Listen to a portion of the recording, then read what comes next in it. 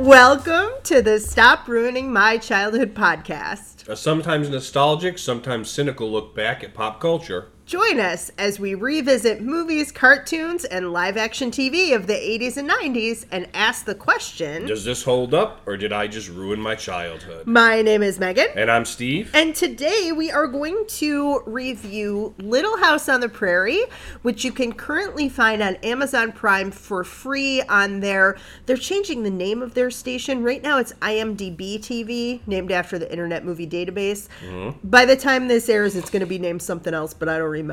Okay. So completely no help at all. Completely no help at all. So we have a couple other things going on today. The first, just as a reminder, we have a new segment called What is Steve Willing to Watch?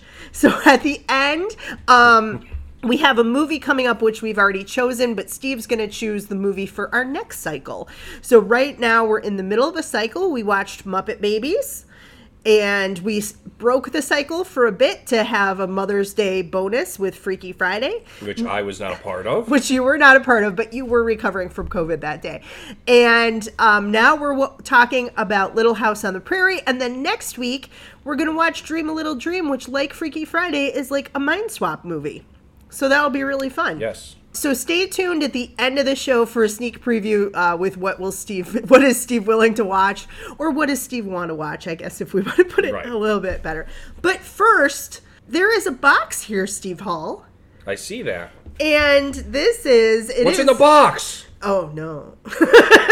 Well, your wife is right here, and I have my head on. You have your head on. So it's not Gwyneth Paltrow's head. It's not Gwyneth Paltrow's head. So this is a present for Steve. Here you go. Okay, why do I have a present?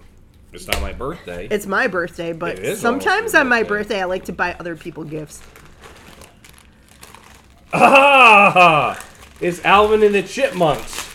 The stuffed animals, which we discussed in our Alvin and the Chipmunk.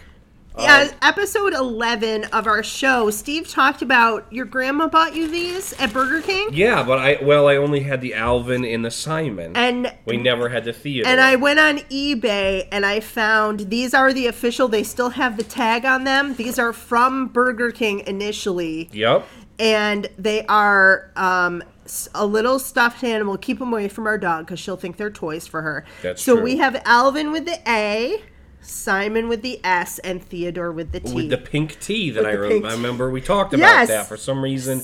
That I don't know if maybe white didn't show up well, or they just wanted to make it different. They probably just wanted to make it different, but I thought it wouldn't be nice if you finally had all three, and what a good memory for you. So. Look at that. All right. Well, that is a great memory. So thank you so much, and a way to connect it to the podcast.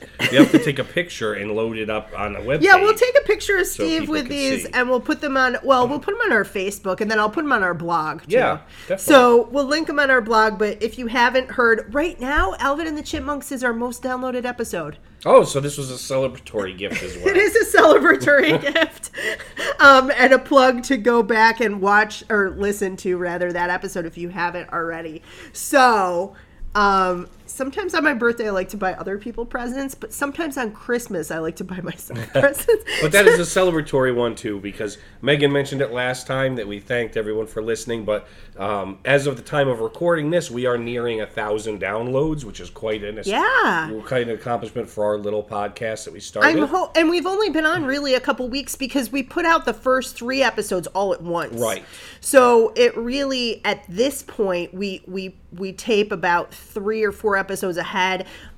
So we probably have hit that number by now. I'm assuming so, yeah. Yeah, so anyway, let's stop patting ourselves on the back, and we'll get to our nostalgic candy. It's time for my favorite segment of the whole recording, which is our non-sponsored snack. Our non-sponsored snack. Now, you are getting an acorn-shaped one. In today's, it is pure maple candy. Pure maple sugar candy. This is actually a product of New York State. This is a local Salem, New York, so not too far away from where we are.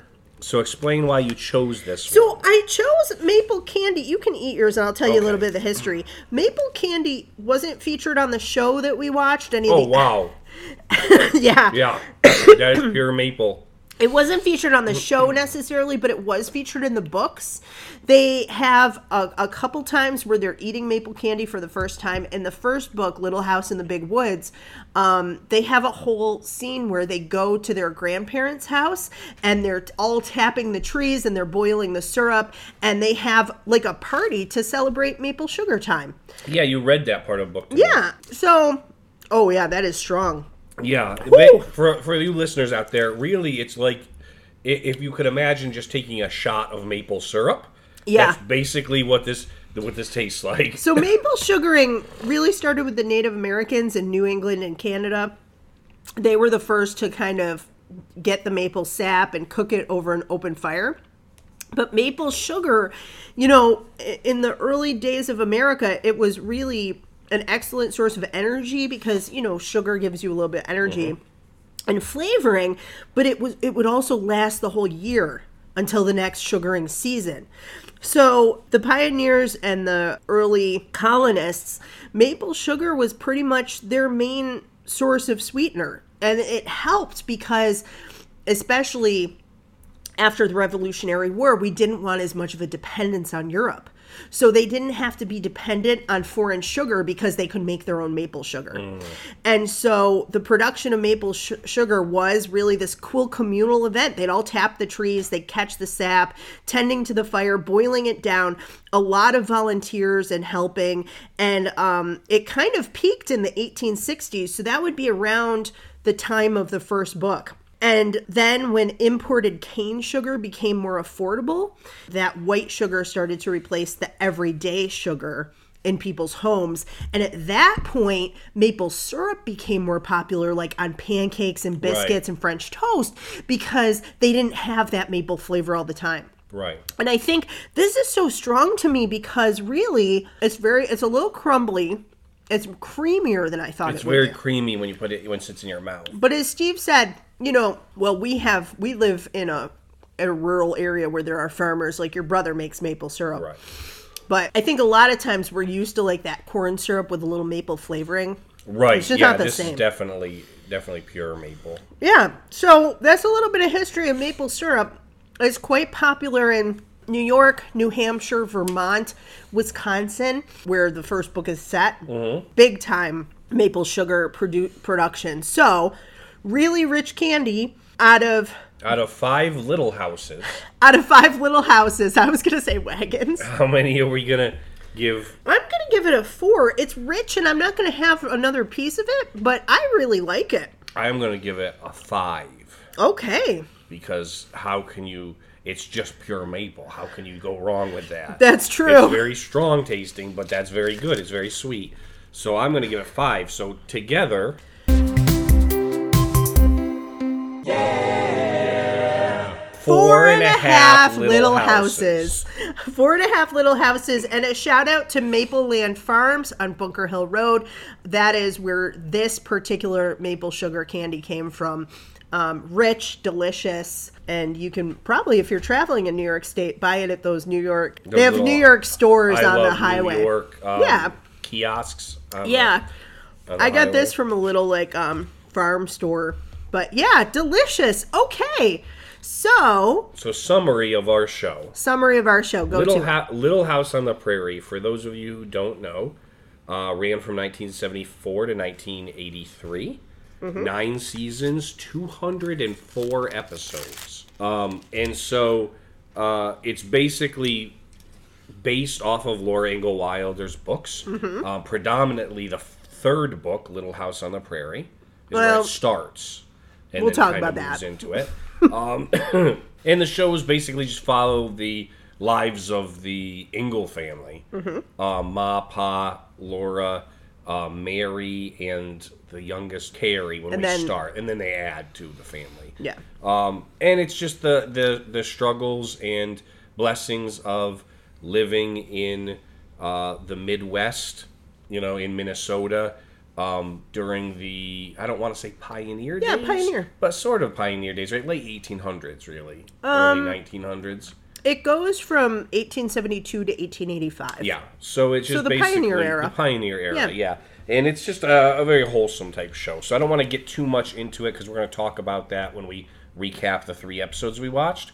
So I'm going to let my wife get into the history because she's going out of her mind waiting for that because she has so much, I'm sure, to talk about. I have so much, and I'm not going to... I could literally probably sit here for 6 hours. I won't. Let's not do that. I want to say, too, that here's history of our podcast. This initially, when we were talking about we wanted to do a podcast and we were talking about what to do, and my initial idea was that we would watch an entire season of a show I loved from my childhood and then an entire season of a show Steve loved from his childhood. And I said, like we could watch a season of Little House on the Prairie, and Steve was like, no. No. He was like, I think that's a little much. So we took the same idea, Stop Ruining My Childhood, and we kind of changed the format basically. But yeah, there's a lot of like really interesting facts. I'm going to link on our blog. I'll link the book series, but I'll also link Laura Ingalls Wilder original autobiography called Pioneer Girl. She submitted that first to publishers. Her daughter was an author, and she kind of ripped off her parents' stories to like become an author. But her daughter really helped to shape and edit the books. And she initially submitted this book, Pioneer Girl, to her daughter's publisher. And the publisher was like, I think this would work better as a book for kids. And then she started taking parts of that book to make the series and lightly fictionalized it for children. So taking out some of like the darker elements. But there were 8 books and one kind of unfinished that's typically published with the rest. There's also been spin-off book series of other women of the family, Martha and Charlotte, her grandparents, Caroline, her mom, and then Rose, her daughter. But the family really did move around quite a bit. They were struggling pioneers. So Little House on the Prairie is their journey from Wisconsin to Kansas. And then the book takes place really while they're in Kansas. They did that as the pilot movie for the show. So they show them packing up from Wisconsin and then the story of them being pioneers in Kansas and getting kicked out because they put their house in Indian territory. Right. By mistake.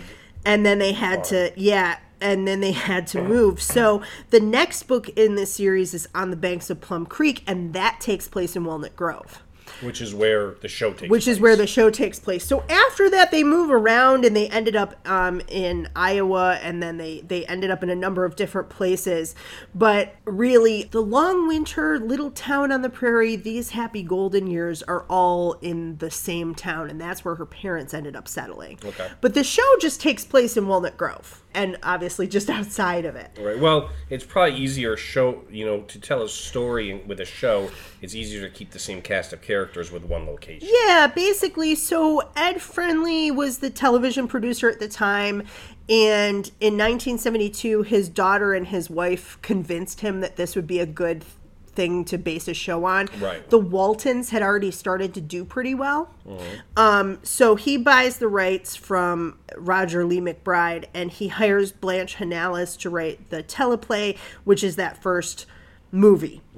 They tap Michael Landon to direct, and he's like, sure, I'll direct as long as I can play Charles Ingalls. Because Bonanza ran from 59 to 73. Yeah. He was on that whole time. Little House then runs from 74 to 83.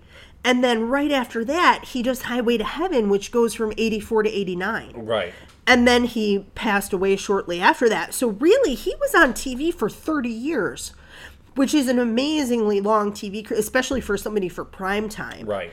It's not like being in a soaps or anything like that. So the interiors were filmed at Paramount Studios, and the exteriors, which was most of the show, because a lot of the buildings, like the house, were actually built. Right. They were filmed in Simi Valley, which is Allison Ingram, who plays Nellie, does the commentary on the DVDs, and she said, like, Minnesota is one of the flattest states, and it's supposed to be the prairie. Right. And there's all these mountains because it's California. She's like, the second thing is that Simi Valley is like 100 degrees, and they're all in these like pioneer heavy cloth costumes. She's like, Michael Landon would take off his shirt all the time because it's like part of the show, like, you know, to get the lady viewers. But the women are in like petticoats. Yeah. And then she passed out the first day of filming. Look, the characters' names are based on the book. A lot of the plots are not. Some of them have the books kind of as jumping off points. Like there's an episode called Town Party, Country Party. One of the episodes we watched shows Almanzo driving Laura to school. But basically, people complained about this and that they weren't enough like the books. Michael Landon goes, have you read the books? Do you want to watch an hour of TV of people sewing buttons? Does that sound fun to you? And people were like, oh, no, okay. But they recycled some of the plot lines from Bonanza. You know, we watched, because the nature of this podcast, we watched some of the lighter episodes. They have some dramatic moments, but Little House explored themes of like death, grief, adoption, alcoholism, poverty, blindness, prejudice, racism. There are also like some episodes with people like drug addiction, sexual assault, child abuse. There's one where somebody has leukemia. Yeah. These are like predominantly it's a drama, which, you know, we'll talk about our memories in a bit, but they did try to kind of balance that with some lighthearted, more comedic, like the kid-centered storylines. Right. Laura and Nellie are enemies on the show, but really they were best friends in real life. Oh, okay. The girl who played Mary really was kind of sheltered and didn't really interact with them, Melissa Sue Anderson. And all of them wrote memoirs, all three of them. Okay. And then Grace, Grace is the youngest daughter. You didn't see her because she's later on, but Grace was played by twins, as was Carrie. But one of the twins playing Grace is a Christian, and she wrote a devotional kind of based on the series. So like different episodes go along with different like devotional passages, which I think is kind of interesting. Lots of Oscar winners did guest appearances on the show. Sean Penn, who made his screen debut, Ralph Bellamy, Patricia Neal, Ernest Borgnine, Johnny Cash did an episode, Burl Ives, Louis Gossett Jr. And we also have another person who made their screen debut, Jason Bateman, plays one of the adopted Ingalls children later on. He did about 20 episodes. But the actors who played Laura Ingalls and Willie Olson in real life were adopted brothers and sisters. Okay. And then we saw Jonathan Garvey and Albert Ingalls, and they were both adopted brothers in real life. Oh, okay. So we have two sets of siblings, which is kind of interesting. So basically, like, as Laura and Mary, as Melissa Gilbert, Melissa Sue Anderson, and Allison Ingram especially, once the three girls start growing up, Carrie... The two girls who played Carrie are very nice in real life. I've met them. But they were not, and they'll even say this, they were not like the best actresses. And so that's one of the reasons that they start bringing more kids in. Gotcha. So the Ingalls adopt some children. We have Laura kind of adopt a child. Shannon Doherty plays Laura's adopted daughter, Jenny. And so we kind of... This is what happens to a lot of shows that run this many years, right? They start running out of ideas. Like, if you guys heard last episode of our podcast, one of Steve's options was listening to Mr. Edwards accidentally adopts an orangutan. Like, they were clearly running out of ideas toward the end. But it had a really good run. They tried to kind of almost reboot it with Little House, A New Beginning, but that didn't really fly with viewers. And then the actual Ingalls house was dismantled by one of the season 9 actors, and he tried to donate it to Walnut Grove, but basically because of NBC's rights, they basically wouldn't let him. Okay. And the rest of the set, the whole town, was blown up. Like on purpose or accidentally? No, on purpose. Oh, good. And they filmed it for the final episode. Oh, okay. So people get mad, I forget about what, and they blow up the town, and they walk away from the town singing Bringing in the Sheaves. With the Reverend out in front. And it's hilarious because the real town of Walnut Grove is still there. But basically they'd been renting this property, and they had an arrangement that they would totally clear it out at the end when they were done.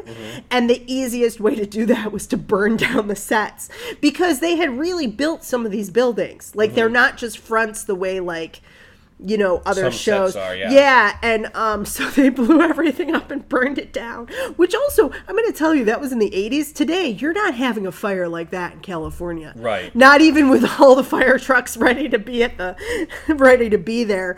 Yeah, so that's some fun facts. I think it's a really interesting show, and if you want to know more about the show, there's some great rewatch podcasts.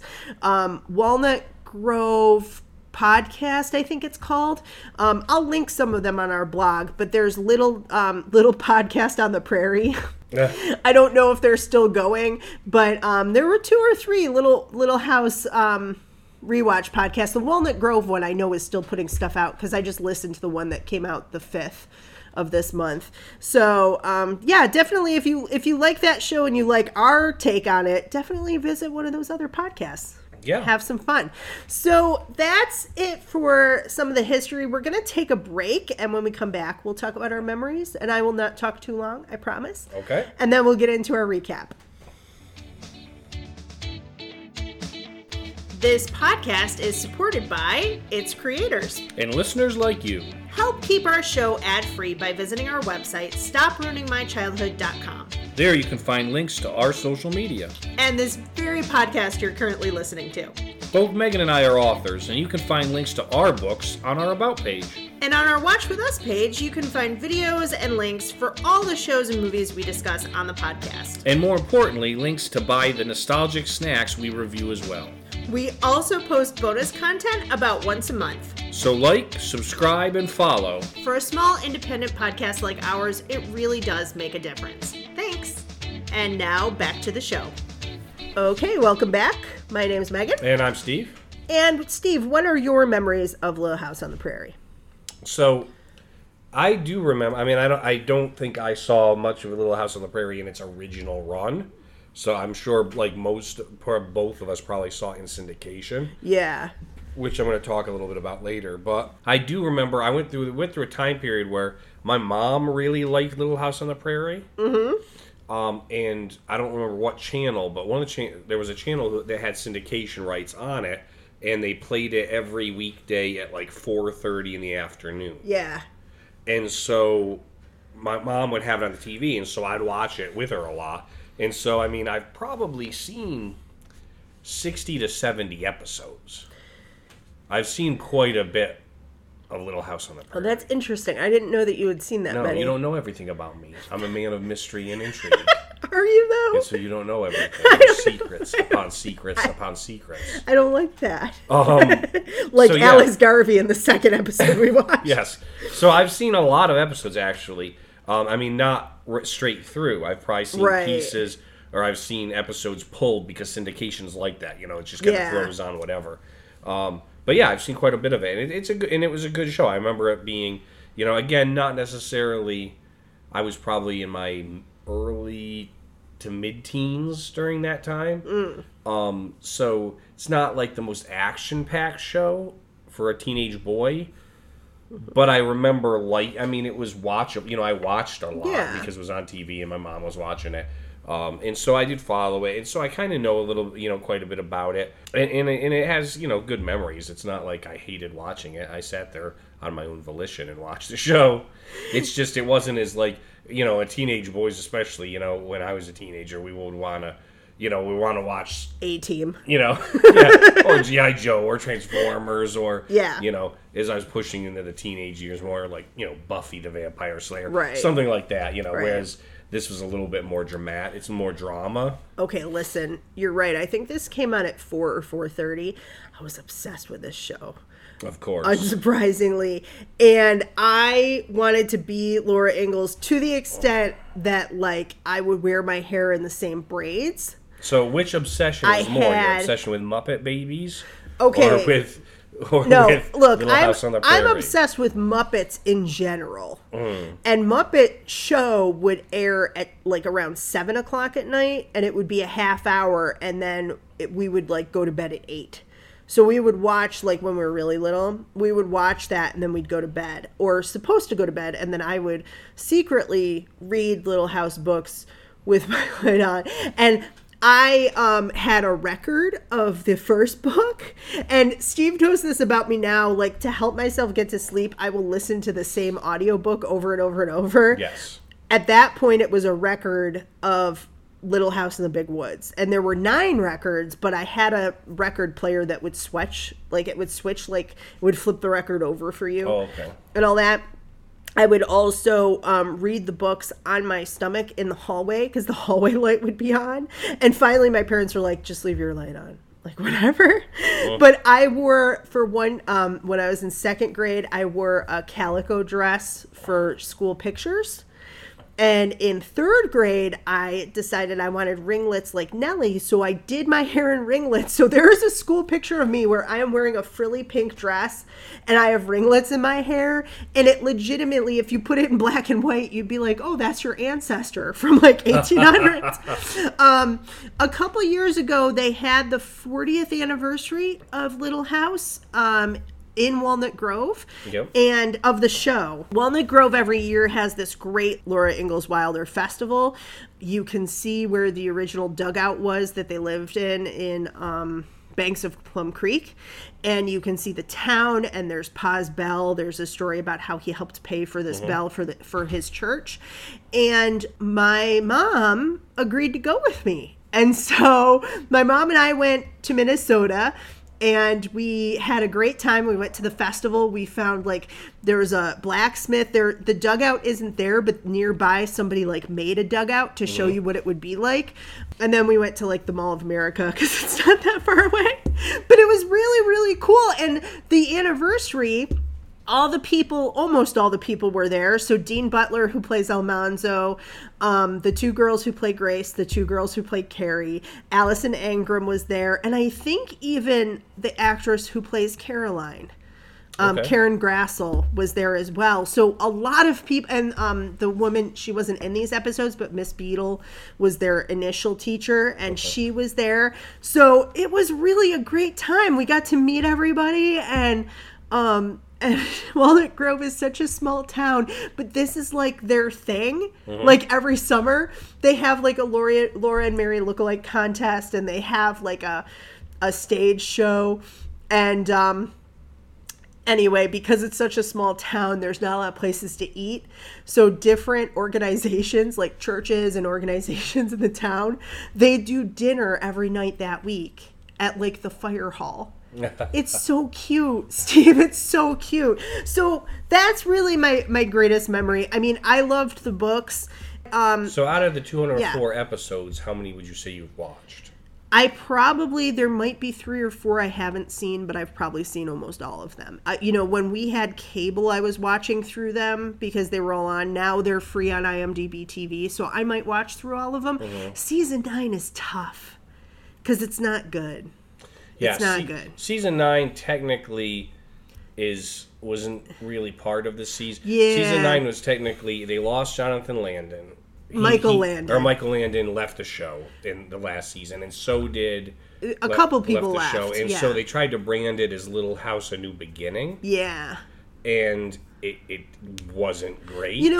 And so now they just kind of, what happened was it was almost supposed to be its own show. Yeah. But it didn't. It only went the 1 season, so it was lumped in as season 9 for syndication. It's really not good. And having said that, I think that this is one of the reasons that now you see shows, and I know you're not a fan of Seinfeld, but the people at Seinfeld were #1 show, and they were like, we're at season 9, we need to close shop because we're running out of ideas.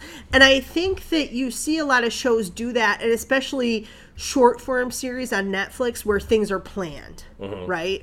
What happens a lot of times is you get a show like Lost is a good example. They had a beginning for that show and an end, and the middle part was getting to the end. And they started coming up with crazier and crazier. So they add people, and that's kind of what happened here. But I think for the most part, well, let's get into it. So the first episode we watched was season 1, episode 1, Harvest of Friends. So this is after that pilot movie I was talking about. Yeah, it's after they leave Kansas from the 2-hour pilot movie. They arrive at Walnut Grove, and it opens basically with Pa making a deal for the land that they want, but also he makes a deal with the guy that runs the lumber mill that he's going to work half a day at the lumber mill to pay off basically the wood he needs to build the house. Right. And so he builds the house, and this happens fairly quickly. Well, they do like montages. Yeah, montage it a little bit. So he builds the house, but again, then he needs to do plowing, he needs to do seed, and of course they have no money.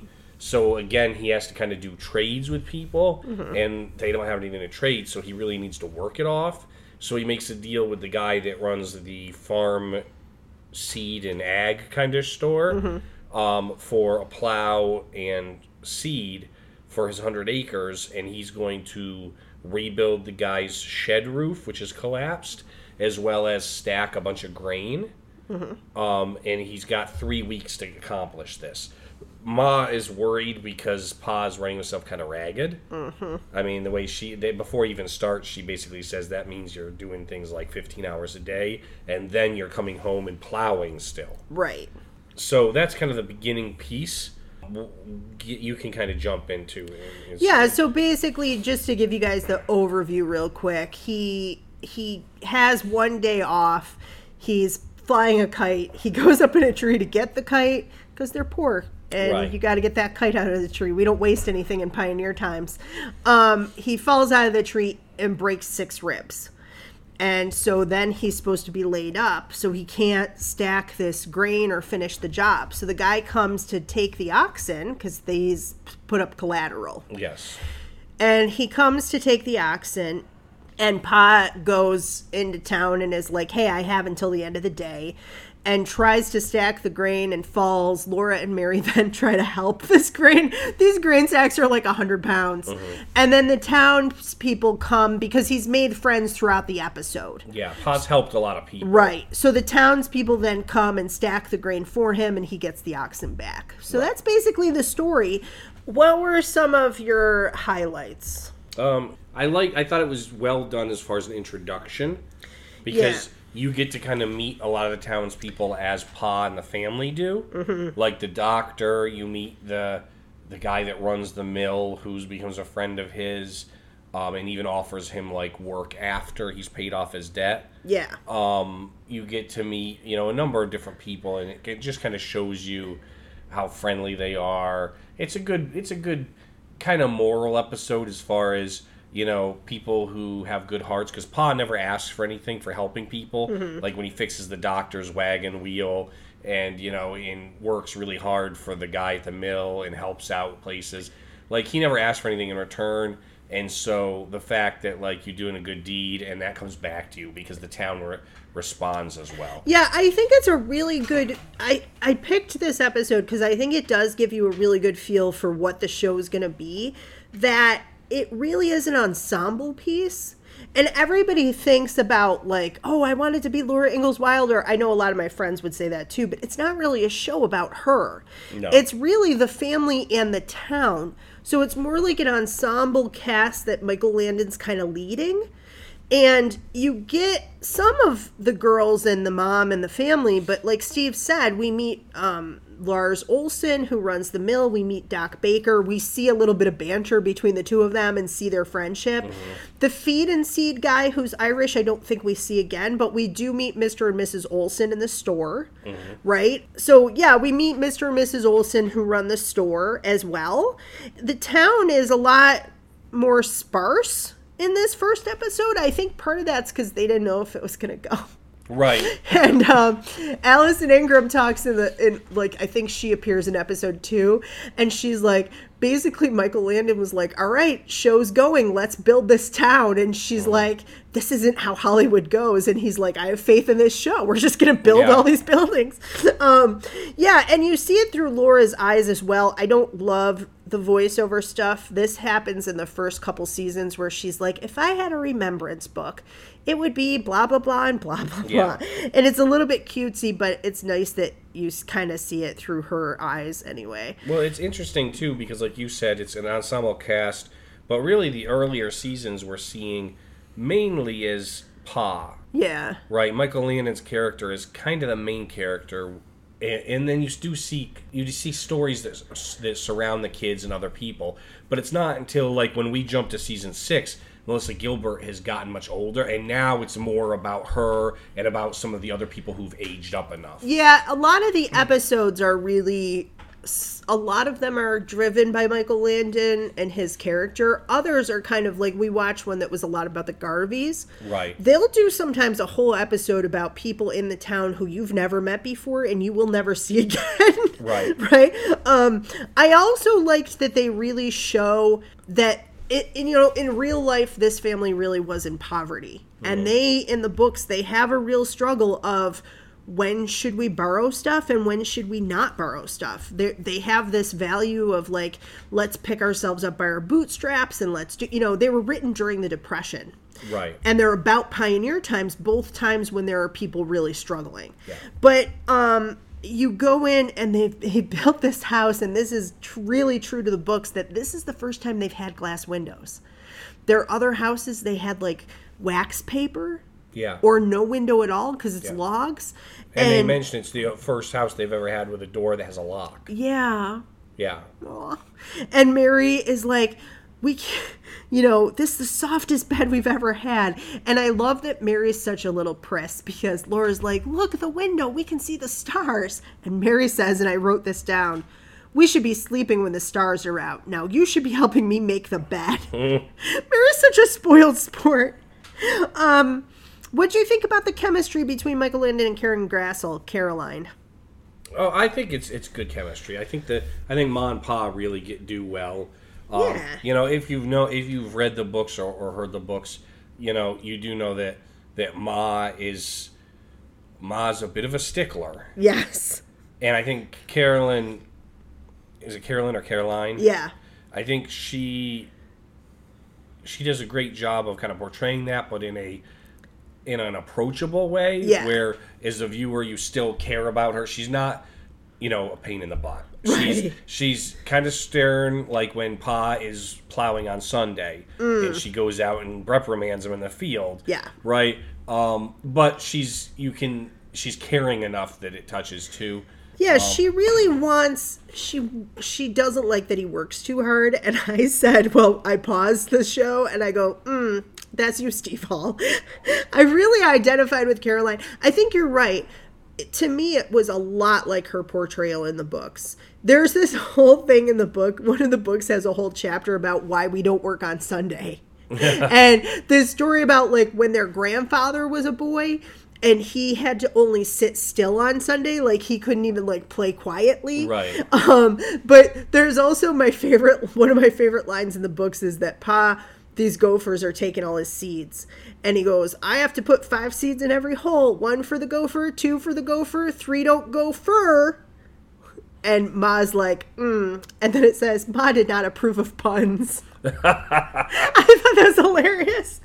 I mean, a school teacher at that time, she wants them to like use language properly. Yeah. But we see that here. But I think Pa has a little glint in his eye, and I believe that they're married, There was a dialogue which I liked, where as she's reprimanding him for working on Sunday, he says, God's not going to plant the grain, and he understands a farmer. Yeah. And then when he's hurt and she's out plowing, he tells her, I don't want you plowing anymore. And she says, God's not going to plant the grain. And she says, if God understands a farmer, then I'm sure he understands a farmer's wife. Yeah. We also, my one low light was them at the church. I think they have a lot of scenes at church because that's kind of the heart of the community, especially in that time, right? And usually the Reverend Alden is like a kind, gentle soul who's like really trying to lead people to God. Here he's like, I see a lot of wives here without their husbands. I don't think that any of you have become widows. Yeah, no, I don't think I think I would know if anyone died this week. Yeah, that's what he said. And he kind of shames them, and then Laura and Mary are like, is God going to be mad at Pa for not being here? And their mom's like, no, he won't be mad at him. And then she sees him working. Yeah. And then she's like, well, yeah, he'll be mad about that. But there's a couple little things with the clothes. Laura is in red and Mary's in blue, just like they were in the books. Now, later that changes, but I just think that's cute. But then we have these nightcaps that they put on their heads. I don't know where they found these, but they are hilarious. Steve even was like, Megan, the nightcaps. Yes. There's another one that we didn't see that Pa wears that's like a long nightcap with a tassel on the end. But the night before Christmas. Yeah, like the night before Christmas, exactly. And so he tells them this story about a grumpy farmer because he feels kind of bad. And then we go into them playing and, all that, and then the kite and the tree and whatever. But I did get teared up at the end when he's hurt and the girls are there and they're trying to help and they're so small. Yeah. And then the townspeople come in and they help. And they help stack the grain so that he can get his ox back. But that's what part of this show was about, right? That community and family, and that's, those are the values of this show. Mm-hmm. That we value community, we value family, and I think you get both in this episode, and that's why I kind of liked it. So then for our second episode, we jump to season 6. Yes. Episode 12, Crossed Connection. So this is the episode Steve picked out last week. It is. And it was between this and The Plague. Yes. Okay. And also Mary Goes Blind. Someone going blind. Yeah, it was not. I chose the nicer of all of them. I really, really wanted you to pick the one where Nellie pretends to be paralyzed because it's hilarious. Laura pushes her down a hill. It's really great. But, yeah, I have to say, now, I didn't totally ruin my childhood on this one, but I thought that this was really... My memory of this was that it was a humorous, fun little episode, and there are some serious things going on. There's some serious things that happen here, yes. Yeah, so tell the people what happens. So it starts off, Mrs. Olson, the Olsons run the town store, and they always have a number of, side businesses kind of thing. And Mrs. Olson gets in on the ground level of the telephone. Mm-hmm. So she becomes the town operator, and a bunch of people get telephones run to their houses. Of course, though, she realizes that while connecting people, she can listen in on their conversations. And so we have a number of side stories, kind of, that come out of her listening to these. The biggest one being, Jonathan Garvey, who is Pa's best friend at the time here. Him and his wife. His wife calls her mom, and Mrs. Olson overhears a conversation where the mom and the wife mention that Mrs. Garvey had been married once before 18 years ago, and her ex-husband had been in prison. Right. And she had never told Jonathan, her new husband, he's been married to her for 16 years. Yeah. And so, of course, this gets spread partially by Mrs. Olson, partially by Nellie, who's a little... pill. Yeah, that's a nice way of putting it. And so that causes a lot of issue. But there's also some others, like she listens in on the banker doing like placing bets. Mm-hmm. She's kind of pushes that around town, and she listens in obviously. And her husband, who I always feel bad for, because Mr. Olson actually is a decent human being. Yeah. And he's been saddled with this woman who is a demon. Yeah. And he's constantly trying to admonish her and tell her that she's wrong, and she never listens. Yeah. And he tells her from the get-go she shouldn't be listening to people's conversations, and she says, well, I run the telephone, and that's my job. So yeah, it causes a lot of issues, and so... Alice Garvey, yes. And so Jonathan finds out about it, and reacts poorly, although, especially in this day and age in the Prairie times, to find out that your wife had been married before is a major issue. Right. They do have a son together, and he's a very good man. Right. And so he reacts poorly. Him and Jonathan, him and Michael Landon have to go do a trip for business to drop off some lumber, and so he stops into Alice's hometown and basically meets the guy and kind of feels that out, and by the end of it he feels bad about the whole situation, and it comes to fruition, but it's really a serious situation. Yeah. It's a major issue in this couple's marriage that's caused by Gossip, yes. And then basically Laura and Albert have a side story where they're trying to get revenge on Mrs. Olson for listening in on people's conversations. Yes. So they kind of set her up to lose money in the stock market. by having the banker place a fake phone call. Right. Which she does, and she loses her whole savings. Yeah, so she gets her comeuppance, and then Nels kind of gets her to work a little harder at the store and earn back some of that saved money. Yeah, she ends up having to work, even though they're husband and wife. She has to work for him because when she used her life savings, she also sold him her half of the store. Yeah. So he now owns the entire store, giving him a little bit more leverage when it comes to all her nonsense. So Catherine McGregor and Richard Bull play Mr. and Mrs. Olsen, and I think that they have such a great chemistry in a totally different way than Michael Land and Karen Grassel, right? Mm-hmm. Like, they have this, like, bickering kind of relationship. In the books, Nellie's horrible, but Mrs. Olsen's really a kind lady, and apparently Catherine McGregor was really nice in real life. Nellie's horrible in the show. Oh, she's horrible in the show. It's her actually that spreads to the Garvey son that his mom had been married. And later on, Nellie's character gets married, and she totally softens up, and she's still like sometimes snobbish, but she's really. It's very interesting how they do that, and I wish that we could have watched that 2-part episode. But Alice Garvey and Jonathan Garvey. Jonathan Garvey's played by Merlin Olsen, and basically Victor French was Charles' best friend, Mr. Edwards. Mm-hmm. He left to do this show Carter Country, which only lasted for a couple seasons. While he left, they brought in Jonathan. Merlin Olsen was a football player, so again, he's like kind of a burly, manly man. And he stays with the show until 81, where he leaves to do a show, Father Murphy. Okay.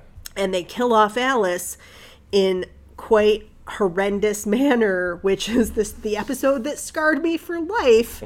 The blind school burns down. Right. We did not watch the blind school burning down because other things happen in that episode too, and it's kind of traumatic, honestly.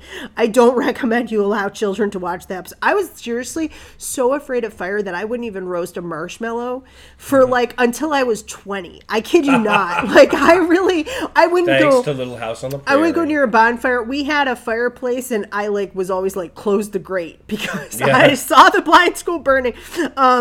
Yeah, but we have some serious moments in this show, and then we have some other moments that are kind of lighthearted and fun. So what were some of your highlights and lowlights here? The highlights, I did like a number of things. I liked the fact that they're dealing with the telephone to begin with. Yeah, that was cool. Right, that was cool. I like Pa is trying to be the voice of reason again with his friend too. Mm-hmm.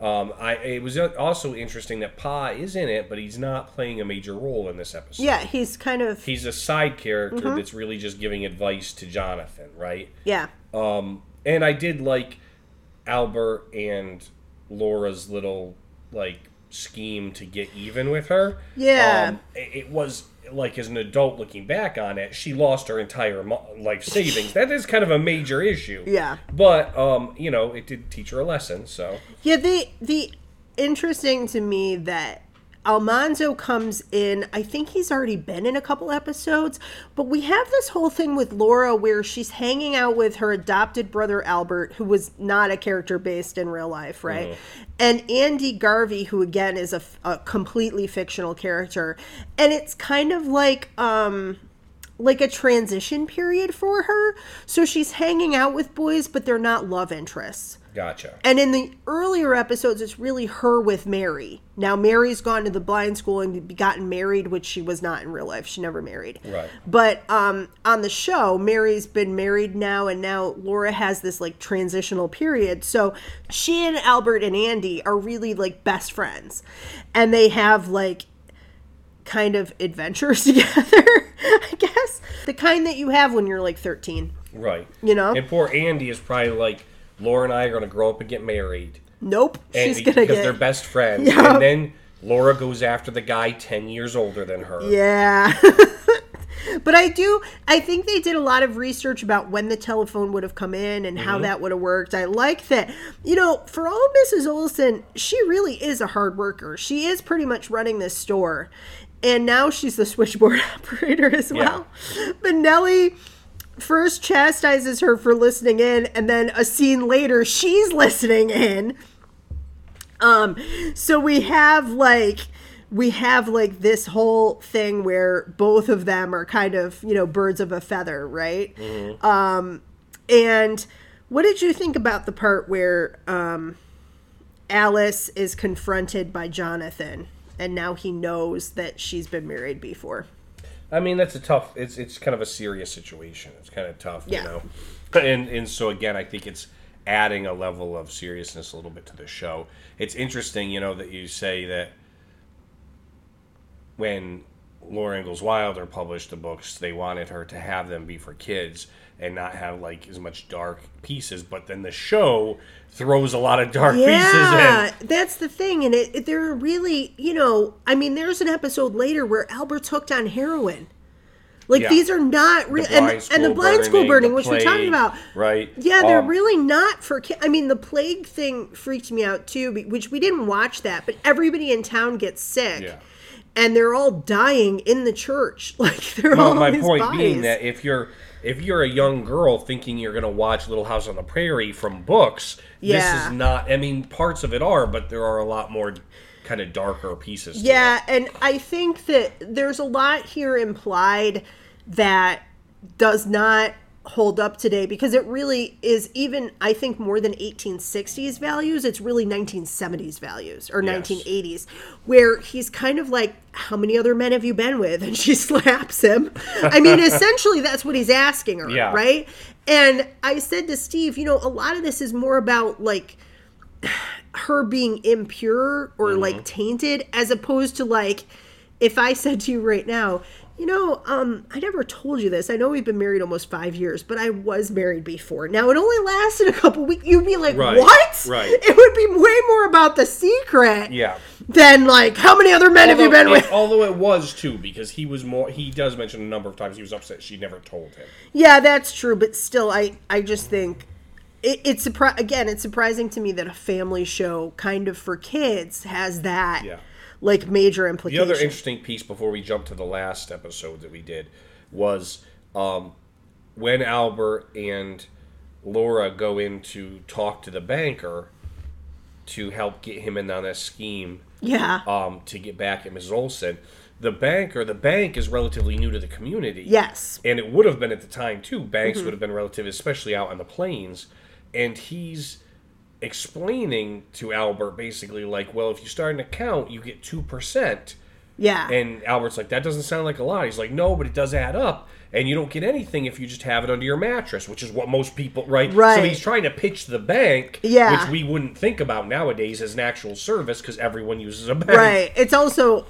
Yeah, and also we don't get that much back in interest a lot of times. Now because they don't have to. Right. But then there had to be a gimmick for people to actually use the bank. Yeah, that's... some accounts have interest still, but... Yeah, there are some interest. There were two other things before we jump that stuck out to me. The first is that Charles and Jonathan are riding to Mankato or to Minneapolis. I'm not sure which, but they're riding to the city where Alice's mom lives, and they're doing this delivery. And Charles says, don't throw away 16 good years. And Jonathan's like, well, I don't know. And Charles is like, you've never kept a secret? And Jonathan's like, nope, I don't keep secrets. And Charles says, and I wrote this down verbatim, I haven't been appreciating you, Jonathan. I didn't know you were perfect. You're wasting your time being a farmer when you could have been a saint. Yes. And then he clicks the reins and they drive off. I love it. He's just... Michael Landon has this little twinkle in his eye when he delivers these lines and a little smirk, The second thing is that as they're talking to Alice's mother about who Harold is and what happened, she says, well, after Alice's dad died, Harold was like a father to her. What? Yeah. Gross. And I wasn't surprised when he finally asked, why isn't he asking you to marry him? Yeah. If he's a father to her, that's so disgusting. And I'm sure that did happen back then. But at the end of the day, the Mrs. Olsen is blubbering and all's right with the Garvey family. And Nels sets Mrs. Olsen to work and then goes fishing. Yes. You take care of the store. So that's how that ends. So then we jump later into season 6. Yep. Episodes at 25. Sweet 16. And this is about, now we see Laura. It's interesting because it's the same season, but Laura looks older. A little bit. And a nearby town school, the school teacher they say she's disabled, but she broke her foot. Yeah, she broke her foot, so she can't teach, and so they need a teacher. So they ask Almanzo's sister, who's the teacher here, who's your best student that's 16, which is how old you have to be a teacher. Which, look, I don't want to get into so much in this summary, but Eliza Jane right here goes, well, my 16-year-old is my poorest student. My brightest student is 12. But there is Laura, and she's pretty good, and she's almost 16. She's pretty good, and she's almost 6. She'll be 16 in 2 weeks. My dumbest student is my 16-year-old. So Laura does the teaching exam. So Laura takes the teaching exam. She passes it, so she becomes a teacher, and they kind of give her a little bit of a makeover. Laura loses the classic braids that she's had since episode 1, season 1. Yeah. And they put her hair up like a lady. And maybe when I say she looks older, maybe it's probably that Melissa Gilbert was looking older and the braids and such were keeping her looking younger. And now they're dressing her more her age, and you're like, oh, there it is. But, and of course they get her a woman's dress with a corset and things instead of the little Pioneer girl dress that she's been wearing. And it goes all the way down to her shoes as opposed to, like, her knees. And she gets heels and a hat. But she goes off basically to teach at this nearby town until their teacher is better. And who gives her a ride? And, of course, Almanzo, who Laura's had the hugest crush on. Yeah. And we know historically becomes her husband. Yeah. Right? Almanzo has to drive her on Sunday afternoons to the town to teach, and then picks her up Friday afternoons to come home for the weekend with her parents. Which did happen in real life. Yes. Yeah. I remember you reading or telling me about that in the books. And, of course, so she's kind of always had a crush on Almanzo, but now that she's dressed more like a woman, Almanzo starts seeing her in a different light. Yeah, and then they fall in love. And they start falling in love, and he starts. And there's a place where a student is interested in being a doctor, and he's showing her like how expansive the ribs are, and he touches her ribs, and Almanzo sees and punches the kid. Yes, because he gets jealous. Yeah. And of course Almanzo all of a sudden now is interested in Laura, and so he asks her to the church formal dance, social, or the social. And the greatest part in this is that her mom said you need to let him chase you. Yes. And so she says, I'll have to think about it. And poor Almanzo racks his brain for a week over this. Yes, I love it. And of course at the end, and has a nice talk with his sister in there about she's just a kid. I shouldn't be thinking like this. And his sister's like, no, she's grown up now. She's a woman. I mean, 16. She's 16 now. But in real life, they did have that age difference. Yes. And they, in the books, she shortens the age difference. She makes it 6 years instead of 10 because it wouldn't have been acceptable by the time the books came out. Mm-hmm. But they did start kind of courting when she was 15 and he was 25. Right. And they married when she was almost 18. And that's not unusual for back then, right? There's another one in the books where her cousin's best friend has gotten married and she's 13. Ugh. And Laura and her cousin are like, I just want to ride horses and have a good time out here on the prairie, So this episode's really sort of a love story. Plus it's a coming of age for Laura because she becomes a teacher. It shows her being successful teaching class and kids. Yeah. But it is a lot about the rides back and forth with Almanzo, and their kind of flirtation. And then, of course, at the end, they have a little kiss out on the porch of the church. Which was Melissa Gilbert's first kiss. Right on camera. On camera. And they were very, very careful. Like the network people, they had her How mom. old was Melissa Gilbert at this She time? was about the same age. About 16? And he's, in real life, Dean Butler's 8 years older than she is. Okay. And so he was very nervous as well because he's a grown man. And it was his first kiss. No. That would be hilarious. But she was a child star, very innocent and kind of sheltered. And so her mom was there, and they kind of make it so she leans into him to show like she's the one initiating it. But they were very gentle and careful with her during the filming of that. And I think that especially because they knew the age difference was a big thing, when we met Dean Butler, my mom was like, he's so handsome. I know him from Faraday. He produces a golf show, I guess, now. So he's still in show business, but yes, he is very handsome on TV and in real life. But anyway, what were some of your highlights for this episode? I think, I mentioned I like the fact that she kind of makes him chase her and turns him down. Or doesn't turn him down, but says she has to think about it. Yeah. And then, of course, they don't go together because she's mad at him because he punched her student. Yes. And then I like that Pa has a little talk with her on the ride back to town and says, what do you think about when, haven't you ever been jealous? And she says, well, yeah, I was jealous when Armanzo was going out with Chrissy. Going out with that Chrissy girl. And he goes, and why do you think that is? And she goes, well, because I'm in love with Almanzo. Yeah. And he says, yeah. He says, why do you think Almanzo punched that boy? And then all of a sudden it clicks to her, and he goes, yeah. Do you think Almanzo's in love with me? Right? And I thought that was kind of cute. I liked it. I also think what's funny is that she has also a talk with her mom, like so innocent, talking with both your parents about the boy you have a crush on. Yeah. I would not have done that at that age. But she has a talk with her mom about it as well. And it's just, again, showing like some of those family values. But she says, do you think Almanzo could be in love with me? And he goes, I don't believe in girls being married until they're 18. Yeah. We've jumped ahead quite a bit, Pa. Like they haven't even Prairie courted. Days, they didn't hold back. They haven't even courted yet. Like, before you even get courted, just let me know this is the line. I think that there's a really sweet, jumping back to the beginning, there's a really sweet scene where she's having kind of a little mini makeover. She's getting dresses that go all the way down to her shoes. Mm-hmm. And Mrs. Olsen is really sweet here, and she's reminiscing with Caroline a little bit about these girls are growing up. Yeah. And my Nellie is her age too, and now she's becoming a woman, and now Laura's becoming a teacher, and I feel old. And then Willie comes in, and he's been trying to be a peeping Tom. And then Willie was being a peeping Tom. And it totally undercuts the sweetness. It totally undercuts the sweetness and sappiness of the scene, but... And it's worse, isn't it, that actually the two of them are brother and sister? In real life? Yeah, again, they were both adopted, but right. Jonathan Gilbert and Melissa Gilbert, yes. They were, they're brother and sister. So we have that. I really liked when she gets into the buggy for the first time with Manly, and he calls her Beth, and she calls him Manly. They're like little nicknames.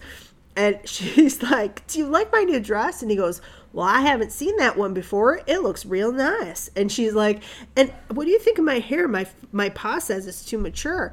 No, I think it looks real nice. And she's like, and also my hat. And he's like, well, that's real nice. Yeah. And she goes, do you think my hair makes me look mature? And he goes, no, not at all. And then she's not happy with that answer. And then he's like, I've been waiting for a chance for this too. And she's like, oh, really? And he's like, yep, I got to give Burnham a good workout. Yeah, the horse. So there's some funny things there. I also thought Mrs. Trimble, who we don't see again, she's the school teacher that Laura's subbing for. Mm-hmm. Hilarious. She talks to herself. She smokes a pipe. So Laura walks in and she's smoking a pipe and sitting in a wheelchair trying to itch her leg that's in a cast. It's so funny. And then she confides in her ma that on the way home, Manly was looking at her moony-like, and he's finally noticing her. And then Ma says to let him pursue a little Ma bit. says, just because he looks at you moony doesn't mean you have to look at him moony. Yeah. You should let him pursue you. You don't have to be all moony-eyed over this boy or this guy. And it's interesting comparing it to the book. He did bring her back and forth to school, and it was quite a long drive. She was in kind of a dangerous situation in the house. Kind of the snow, wasn't it, in the book? Yeah, like in the winter through part of it. Yeah, so he's got to bring the sleigh. But they finally are like, Teacher's Beau is here, and she like kind of didn't realize he was her beau in a way. And he really is. She said, like, in her autobiography, she kind of set her eye on Cap, this other boy at her school, at this church singing, and then Almanzo asked to walk her home. So she kind of didn't even think of him in a romantic way because of their age difference. And they did not kiss until after they were engaged. So it wasn't like in the show where she's got a crush on him. No. It's more like he was a man that she looked up to because they have this thing in the long winter where he and somebody else go for food. He and Cap Garland go and help the town by getting food because the railroad line was stopped up. So she had kind of admired him, but I just think it's hilarious that in these Happy Golden Years, he gives her a little garnet ring and they're engaged, and then she goes, "You may kiss me now if you want," and then he gives her a kiss. But not until she's got that ring on her finger, Steve Hall. Okay. She doesn't get a kiss until then. Yeah, but it's a really, even on the show, I think they did it in a really sweet way. I love Pa's reactions as he's kind of like grappling with his daughter growing up. That when she says she'll think about it, he's ecstatic. And he's like, my daughter has a brain in her head. She's not just going to go run after this guy. and all of that. And then at the end, the church social, she's got her hair down with like a little bouquet of flowers in it. And the ribbon, and then they have this really sweet kiss, and then they fall in love, and then that's it. That's how the season closes. It's sweet. It's really sweet. So let's jump into the reception. All right. Little House on the Prairie was received very good, especially the pilot. The pilot episode, or pilot movie, which was 2 hours, ranked number 3 in early 1974. And then it does have an interesting run when we look at rankings on the Nielsen. Okay. Because sometimes things start really hot and kind of slow down, things like that. Season 1, it ranked 13. Okay. Which is pretty good. Yeah, that's pretty good. Season 2, it ranked 33, and it's its worst ranking of its whole run. Is the second season. What do you think happened in season 2? They were Was it up again? Would they switch nights? They were on Wednesday night, and then in season 3 they switched them to Monday night. Oh, yeah. So they switched nights. Season 3 it jumps back to 16, which is good. Season 4 it's 7. So I'm guessing season 4, they had a writer's strike, and basically Michael Landon paid his writers out of pocket so they'd keep working. Yeah. So they had more episodes, and most people had to go. Most people had to go on hiatus. Season 4 is their highest rated season. Yeah. Season 5, 14, which is about where they were most of the time. Okay. Season 6, 16. They jumped to 10 in season 7. All right. Because Laura and Almanzo got together. Yes. And were getting married, so probably that drove the ratings. And then in season 8, they dropped to 25. Yeah. Season 9, which we talked about, really wasn't part of that. That's the new beginning. Yeah. Is 29. Okay. So you can kind of But interestingly enough, still not as bad as season 2, which was 33. It's got to be whatever was on Monday night. But it was interesting. So all in all, it had a good reception. Its rankings, its Nielsen ratings were good through all 9 seasons, really. It won 4 Emmy Awards over its run. Okay. Which is really good. Only 4 in all that time? Just 4, yeah. And there was nominations, but it won 4 Emmys. Okay.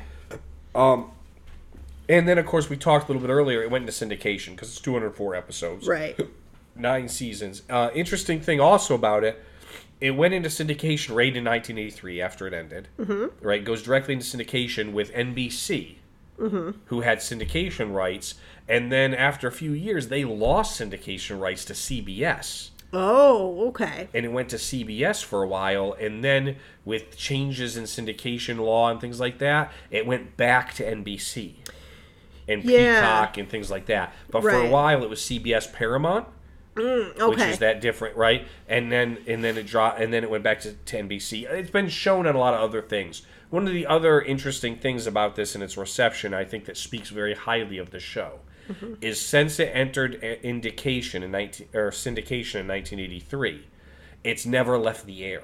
Oh, wow. It's been on the air on some channel or network ever since. Yeah, once we got cable, I remember that it was always on TBS. TV Land had it for a while, and Hallmark. From its original time, yeah, you've got almost, you're talking almost 50 years. Right. But no, I'm saying since it went into syndication, it's been on the air for almost 40 years, 38 years. Yeah, basically. That's crazy. On some channel or network. It also had a really big following in Spain, which was interesting as well. But that's just kind of a side piece. Why do you think Spain? It's just that it was don't know. It had a big following in Spain. And it also, this is something you might, I don't know if you researched this, but in part, this spawned like a whole fashion trend in the 70s of like the prairie look. That's where you really get like the long maxi skirts that go all the way to the floor, and the like the peasant blouses.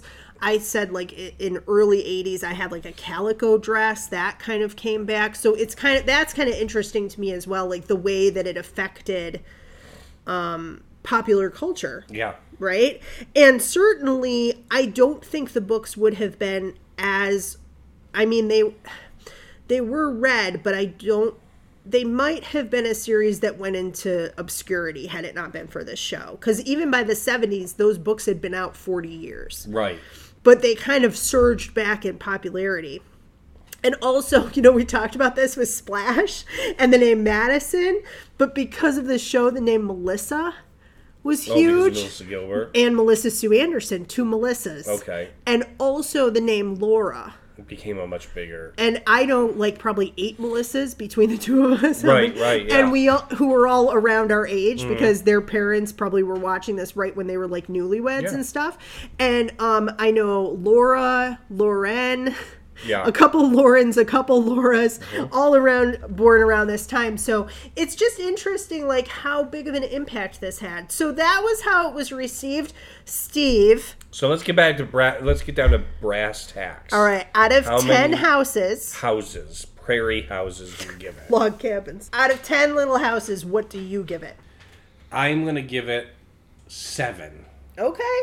I know you tried to butter me up by buying me Alvin, Simon, and Theodore. No, I didn't. Just for this episode. I just wanted you to have that nice childhood memory. I like it. It's good. You know, it wasn't necessarily my genre, but I do like it. I think think there's a lot of history to it, and I think that the shows were good. So I would give it a 7. The thing about this show is I think for the most part it's pretty solid until you get to that 9th season, and then it kind of goes downhill. There are a couple episodes here and there that are kind of like a miss for me, especially when they're trying to deal with like the very heavy topics, and sometimes they do things in kind of a heavy-handed way and sometimes a little bit too sentimental, but this is a good 9 out of 10 for me. I think that they are really sweet, family-friendly shows that I don't know that I would allow really little kids to watch, at least not all of them.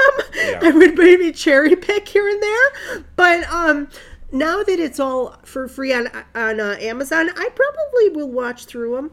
I'll probably watch them through. So solid 9 out of 10. All right. So...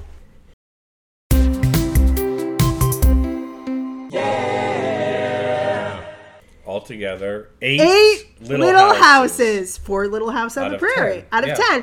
And 4.5 little houses for out of maple 5 sugar. For the maple sugar candy, which is a little rich, but I did have another piece while we were talking. Yeah.